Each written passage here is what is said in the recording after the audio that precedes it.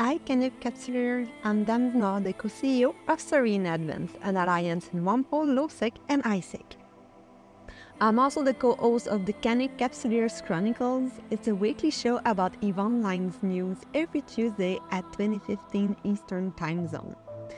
We are at the last episode of the Amarr Empire, the Bloodlines. We heard a bit about the true Amarr, who are definitely better than anyone because of their ancestor. We also heard of the Nikuni and the Canid, who could never be as good as any true Amarr, no matter what they're gonna do. In the last episode, we understand that the most important thing for them is their one and only true God. That's the reason why they are all together. So I hope you're gonna enjoy to dive into their bloodlines with me, and please keep in mind that I'm doing that podcast to get better in English, so I'm sorry in advance.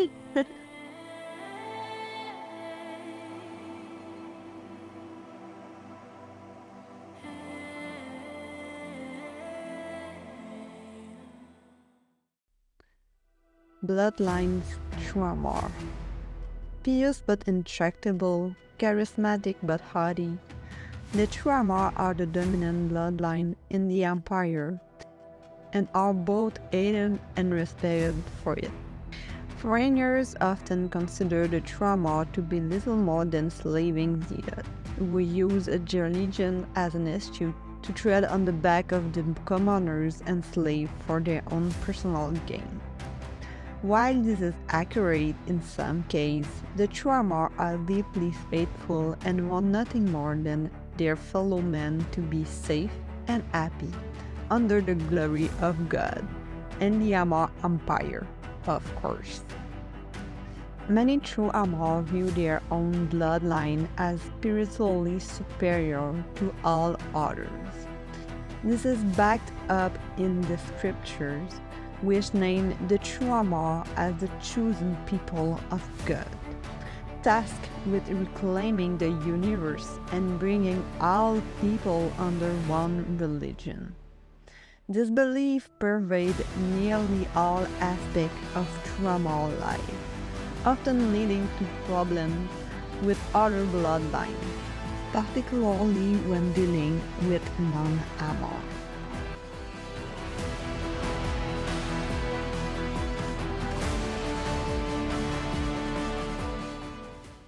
Canid, the only bloodline to have been mostly spared the indignity of slavery.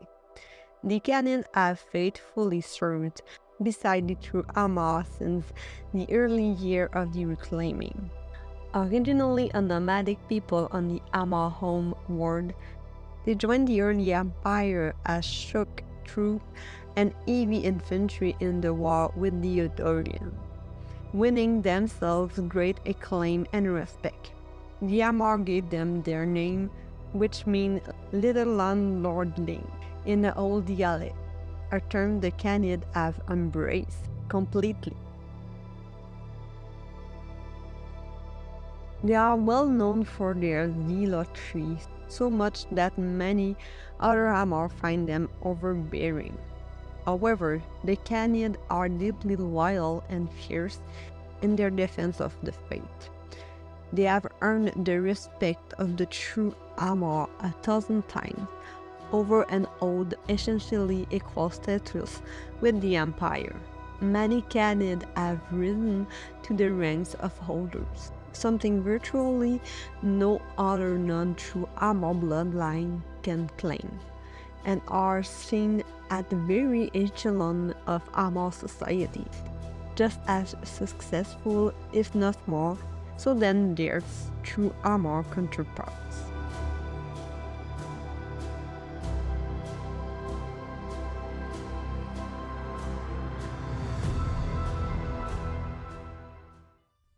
Nikuni, one of the few slave races in the Empire to have attained a widespread measure of freedom.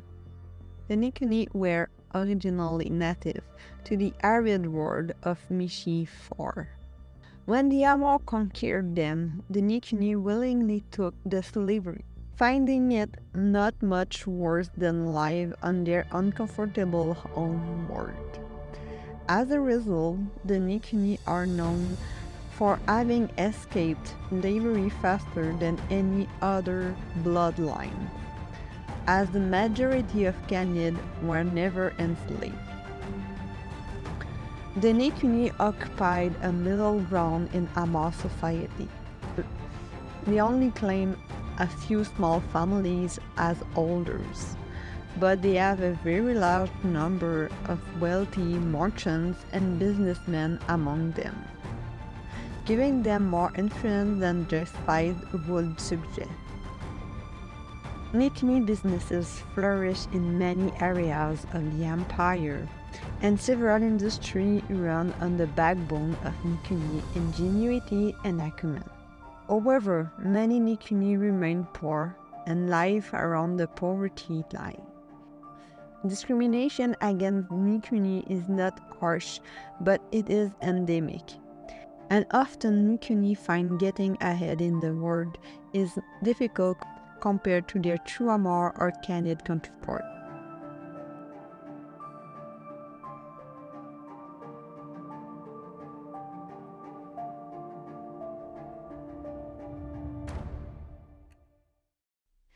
Other bloodline. Billions of mid-metal lives looting the empire, either as slave or descendant of slave. Those free mid-metal are often the subject of intense discrimination and distrust from the Amarr, particularly in the wake of the Elder invasion. Most free mid-metal occupy the lowest rungs of society, struggling to survive. Though some enterprising or pious individuals have made respectable lives for themselves. However, as the centuries pass and old behaviors begin to fade, many expect the mid-metal to slowly gain more and more power within the empire.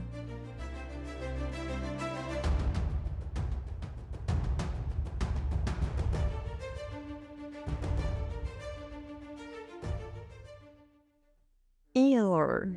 The healer, without having been enslaved longer than any others, remain in bondage. The empire has had them in shackles for so long that the Amarr almost view them as incapable of surviving if free. Much transformed from the soft native the Amarr discovered thousands of years ago, the modern healers are tough and sick. Very few of them are free. Those that are tend to live lonely, uninspiring lives due to prejudice and lack of opportunity.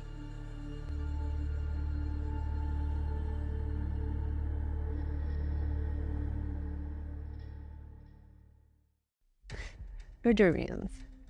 The Udarian culture is from the same planet, Amarr Prime, as the Canid and true Amarr. The Udarians arrived on Amarr Island on 20,022 AD, spurring the static Amarr society into rapid change. Later, they were assimilated into the Atran reclaiming. They have long since been fully integrated into the empire, to the point there is now an Udarian royal house. The social and physical difference between the true Amarr and Udarians disappeared ages ago, although some traditionalists try to maintain some social and religious distinction between them.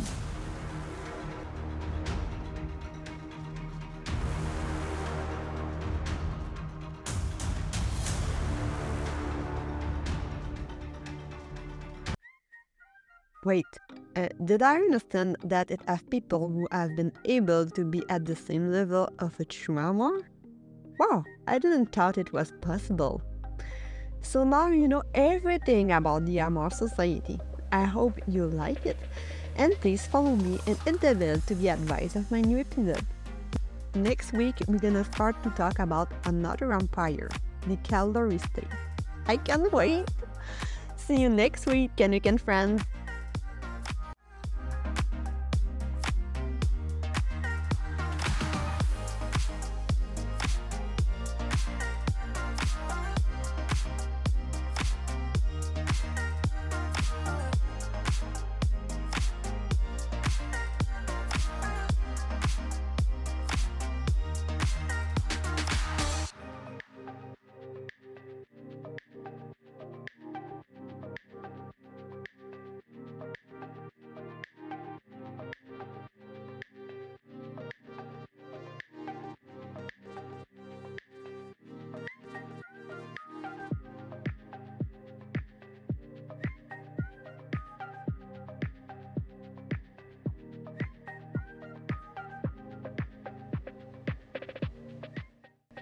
You're clever. Of course I didn't finish an episode with too much time like that. So here's the bonus episode about growing up in the Amarr Empire.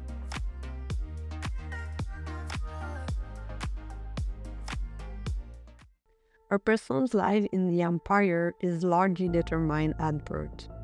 The child of an elders can expect to be given healthy food, receive the best education, and never want for anything.